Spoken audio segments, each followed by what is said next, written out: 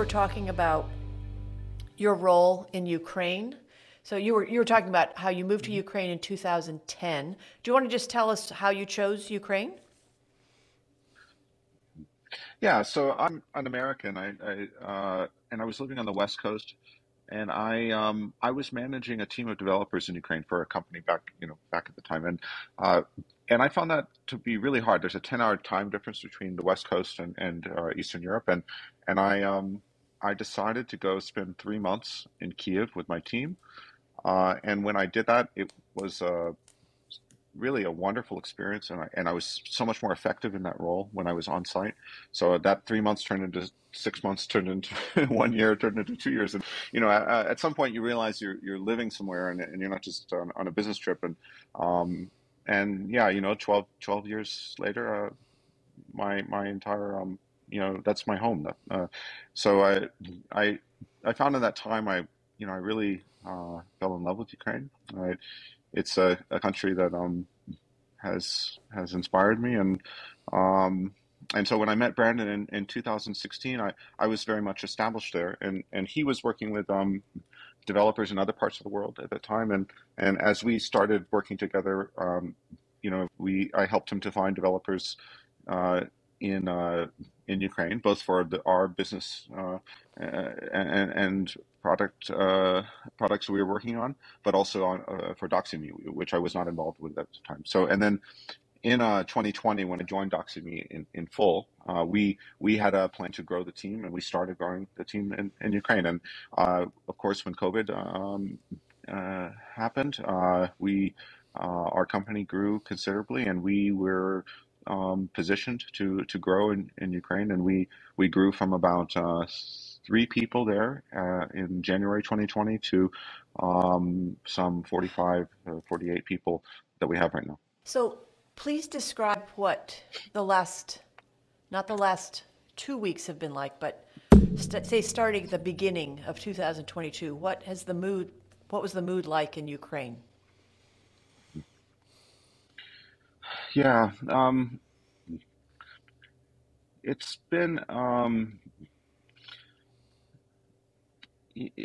yeah, really at the end of 2009, 2021, and beginning of this year, 2022, we started to take more notice of what was happening with the Russian buildup on the borders, um, because it seemed to start to enter into a phase that was different.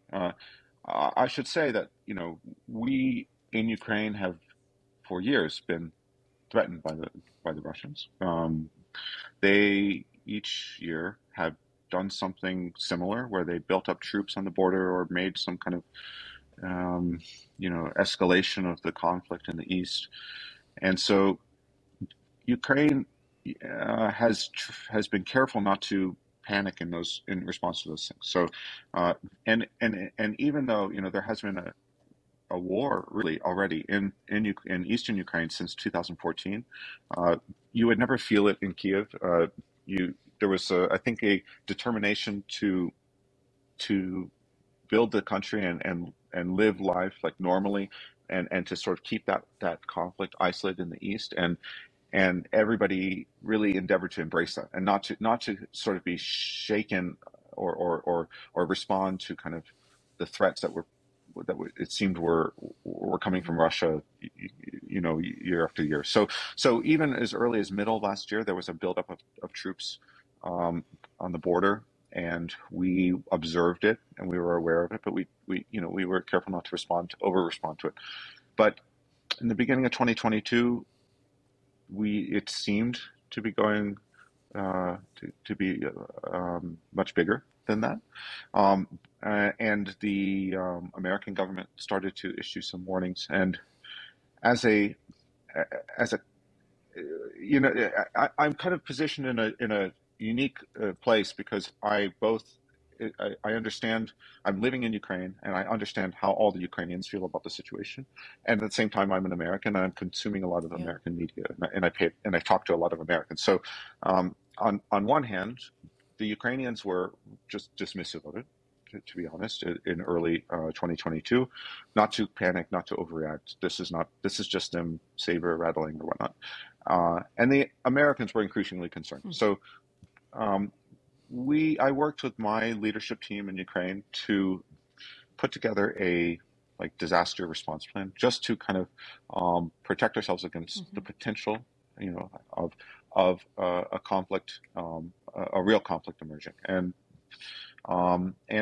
through the end of January, most of our team did not really concern themselves too much with this. We surveyed our staff a couple times to kind of understand their willingness to relocate or their kind of level of concern. And I think the first time we only had 4 or 5 people even respond to the survey. Like it was a very low concern to people. But nonetheless, we put together this emergency response plan that involved leasing like a kind of mixed sort of apartment office space in Western Ukraine, and allocating some funds and other factors kind of to sort of respond to what we viewed at the time was a worst case scenario. Honestly, until probably we would have to check the exact dates, but until it was probably February 21st or 2nd when Putin gave a speech, a very disturbing speech where he spoke explicitly about his dismissal of the kind of the premise of the sovereignty of Ukraine. Before that speech, most of our colleagues still felt like that the Americans had been or were overreacting, that there were it was geopolitics, and that something like this could not happen. And none of most of our colleagues had not taken any efforts to be prepared in the case of something like this. And in Ukraine, prior to that point, really, I talked to my neighbors. They were aware. Everybody was aware of the troop buildups and the risks that seemed to be happening. But there was a lot of the messaging from the government was everybody should, your sort of social responsibility is to stay calm and to not panic. And people felt like there was deliberate efforts by the Russians to cause panic, and that may even be their ultimate goal, was just to cause panic and cause economic crisis and whatever else. So people were quietly aware of the conflict, but it was the socially kind of like right thing to do was to not panic, was to live your life and to sort of defend Ukraine by being unified against the threats, right? Yeah. But an eerie thing that we noticed, like I noticed it myself, and I talked to some friends, and it was observed as well, that like in probably the first week of February, the Kiev sort of slowly was becoming less busy. Like the traffic was a little better, the the stores were a little less busy. You had this sense that people were sort of quietly, those who were ready to maybe were responding, were felt a little more concerned about the risks, were slowly maybe taking themselves and moving to their summer cottage, or maybe taking this time to take a vacation, and it was like the city was started to kind of have this sense that it was getting more empty. So there was like I had this feeling at the time that even though people felt like maybe this social duty to be strong and not panic, that there was still this maybe less visible like concern, at least from a segment of the people. And what were you doing at that point? So we were really determined not to panic, but we were also really paying a lot of attention to the news. So with my family, in late January, we sort of identified what our like line was, what we felt was the line that would the indicator we would use to decide whether we should do something different. We did kind of put some time into just preparing. We put together some supplies. We got our documents in order, and just sort of prepared things in case we would decide to leave. And we have some friends in different large international organizations, including like some UN organizations, and we decided we were going to watch what those organizations were doing, and if those organizations started to uh, remove their staff, then we would follow in suit. So, and that is what happened actually. So around the February, it had to have been like the 12th or 13th. No, it's on the 13th. Um, we ended up in response to something that one of these organizations did. We decided to relocate ourselves to Lviv, Hmm. which is in Western Ukraine, uh, and we just packed up some stuff. Like we were kind of had the mindset of it being about a 2 or 3 weeks, right? That was the sort of level of preparation we did. And we drove to Lviv, and we were there for a week. And when we first got there, we were one of the first people there, and our friends thought we were panicking and or overreacting, and Hmm. our colleagues thought we were overreacting. But we spent about a week there, and we were happy to be in Lviv. But then, things unfortunately escalated much further, and we were very grateful that we were prepared. Um, we we were in Lviv when Hmm. the war started, and we put our things in our car and we drove to Poland. So So um, you drove out of the country? we On yeah, what day did you do that? yeah, that's right, on the Wow. 24th.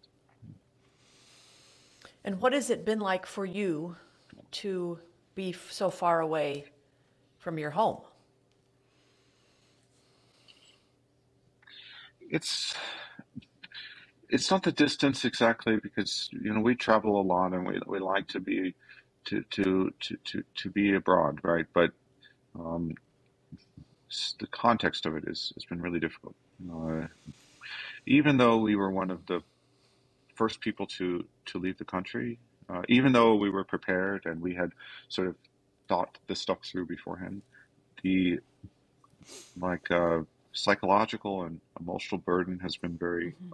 very hard, uh, and um, particularly I think the thing that's we feel very connected and very present with the war, even though we are away, and even though we have not gone through some of these terrible sort of trials and troubles that our friends and colleagues have, and part of that is because we're so closely connected with people.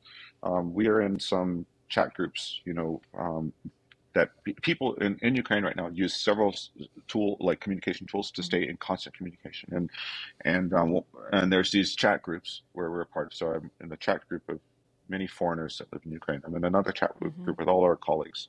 I'm in several that are like, there's a newspaper that I follow, and they have a group of people communicating, and and we're in a group with our neighbors, so all our neighbors on our street in Kiev, and we have just watched this conflict emerge through these communication channels, and it's all real Hmm. time and unfiltered, and um, and that has been uh, that has been really hard. Every time there's a Hmm. air raid siren in Kiev, my neighbors write Wow. onto this chat group that there's an air raid siren. They need to go into their cellar, and that is, that has happened between like 3 times to like Wow. 15 times a day for most of the last 2 weeks, right?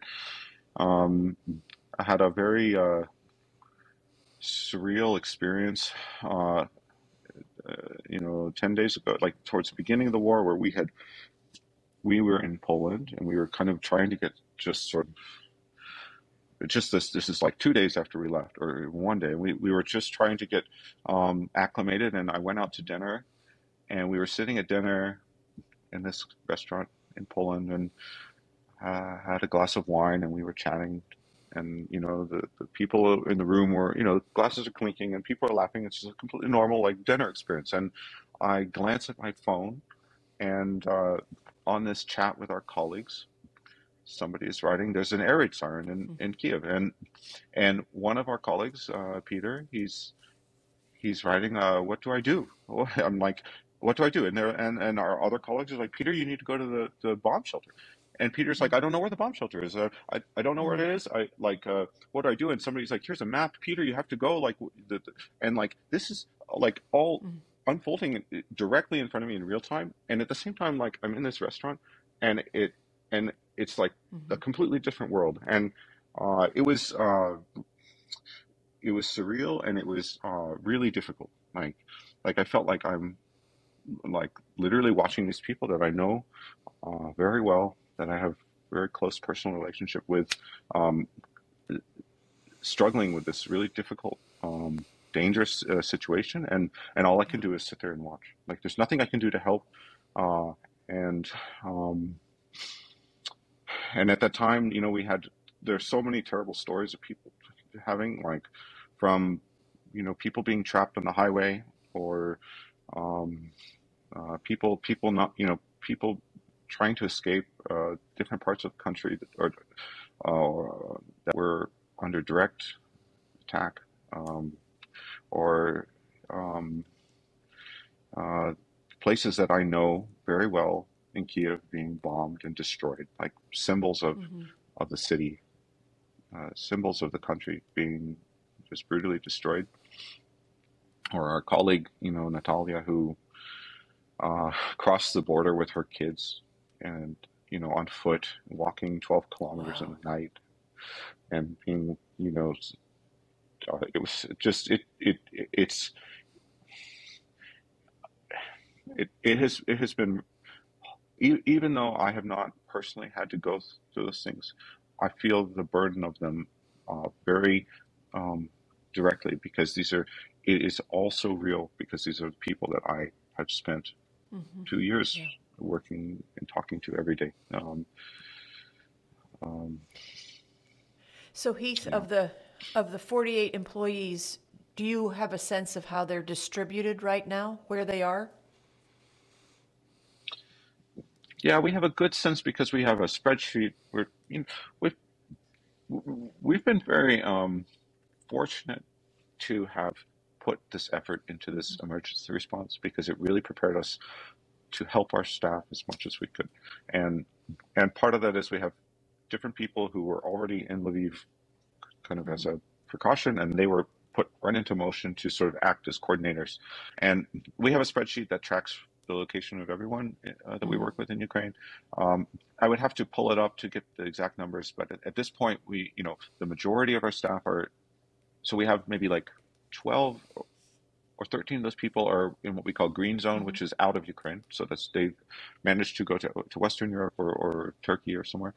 Uh, if I recall correctly, there's another like 30 or so that are in like yellow zone, which means they're in Western Ukraine. They're in like, it's safe now, but it's still like, the conflict has not, the conflict changes, so they're in Western Ukraine, maybe they're in the Carpathians, which is the mountains there, and they're sort of in some stable situation. They have like maybe found a place to stay and whatnot.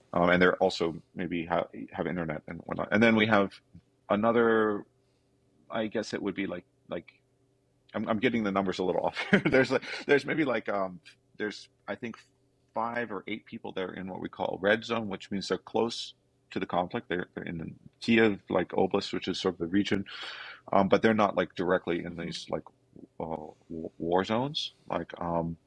And and there was one person who was like really, who I believe is still in Kiev, but he intends to leave still. So I think that we're really down to just one person that we feel is in like uh, imminent danger. When you talk to people in the States about this conflict, what is it that you want them to know that you can share with us because of your unique perspective?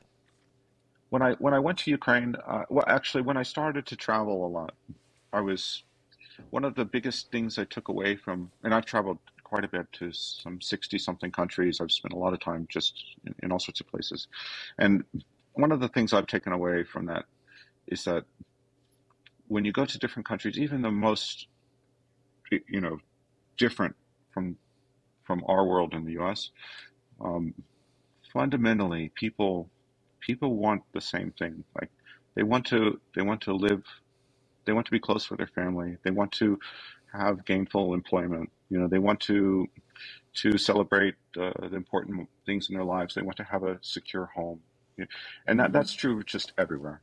And when I moved to Ukraine, I found there were many things about the country that were appealing to me, and that was quite different from the U.S. Right? But but I have grown to see that Ukrainians are really fundamentally they're very similar to Americans. And Ukrainians culturally also are very they understand Americans understand Ukrainians, and there's a great kind of sense of understanding there. And I think I guess like sometimes in the U.S. we see these conflicts abroad, and it looks like another world, I guess. And I can't emphasize how much if an average American were to find themselves in Kiev, how similar that space would seem. That it's a city Mm-hmm. with coffee shops and and supermarkets and everything else. And yes, it has its European charm and everything else, but it's very um, it's a very recognizable place, and it really gives you this sense that these are people that are living their lives very just like people in the U.S. and they're facing um, this really horrible experience uh, in a way that I think is very very understandable to Americans. So it's sometimes when we see these things on the television, or we see these, you see a lot of things on fire and a lot of um, people, and it almost starts to Mm-hmm. look like a different place. But uh, you have to understand that those spaces were very normal spaces Right. just 2 weeks ago. This is like just apartment buildings, and so it's yeah. I I also would like to mention that there is a you know something really interesting about the U.S. Um, well, I actually attended a rally here in Salt Lake um, last weekend in support of Ukraine, and it was a really interesting experience because I saw your Ukrainians there. There were Ukrainian Americans, and there were also just Mm-hmm. Americans there, and there were in Ukraine. There's different sort of things you're accustomed to seeing with these rallies, like whether it's protests or just kind of people there's certain things people sort of Mm-hmm. call out and say and and at this rally in Salt Lake, there was a there was that, and then there was this also kind of uniquely American take on it, and there was a lot of talk about freedom and a lot of talk about independence and a lot of talk about uh, sort of persevering under this this imperial Mm-hmm. force that is trying to take the country or control the country, and um, those are all very understandable American concepts Mm-hmm. that are very accurate for this situation in Ukraine. It's a very understandable Yeah. conflict to Americans, I think, that because Ukrainians really they also view it that way. They also see it about independence, about freedom, about their ability to you know live in their country the way they want to live and to form their own social identity the way that is according to their wishes. Um, and so I think that um, while it struck me that that was a very American sort of angle on the rally, it also struck me that that Americans have kind of a deep uh, Mm-hmm. intuition to understand this conflict in a way that is accurate to Ukrainians, in a way that Mm-hmm. maybe other countries don't, or other cultures don't. So, um, yeah, um, yeah, yeah. And President Zelensky said something some days ago, or at the beginning of the conflict, that really, he said it several times. That really struck me, and it's really true. And this is how Ukrainians view it. He said that like they're on their land, they're their people, and they have no desire to hurt anyone. They're not trying to attack anyone. They're not trying to conquer anyone. They just want to form their culture and their country and their society uh, according to to what they are. And it's it it is so true, and it directly, it was felt so accurate because it matches so closely my understanding of Ukrainians and their kind of endeavors and wishes Yeah. in this. Heath, how do you Mhm.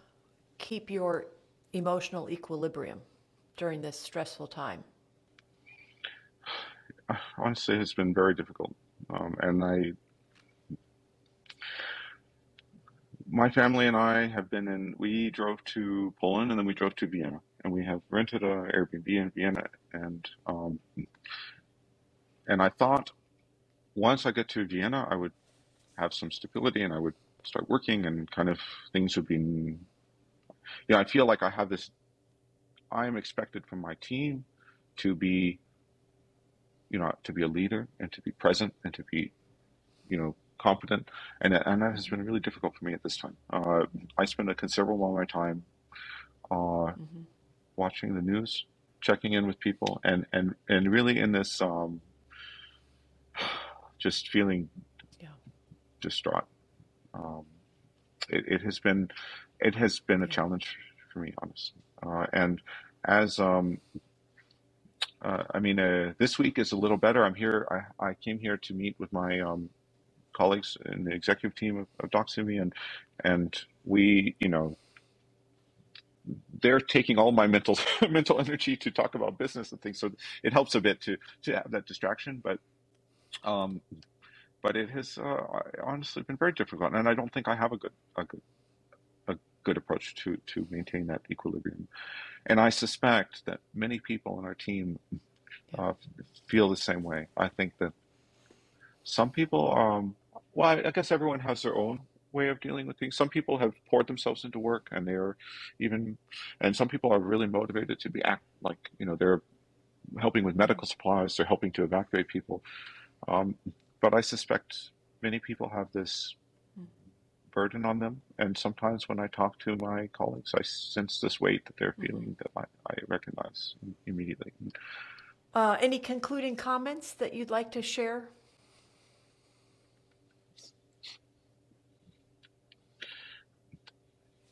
I will say something that I've said before, but not. I have been really impressed with um, what the U.S. government has done in this conflict.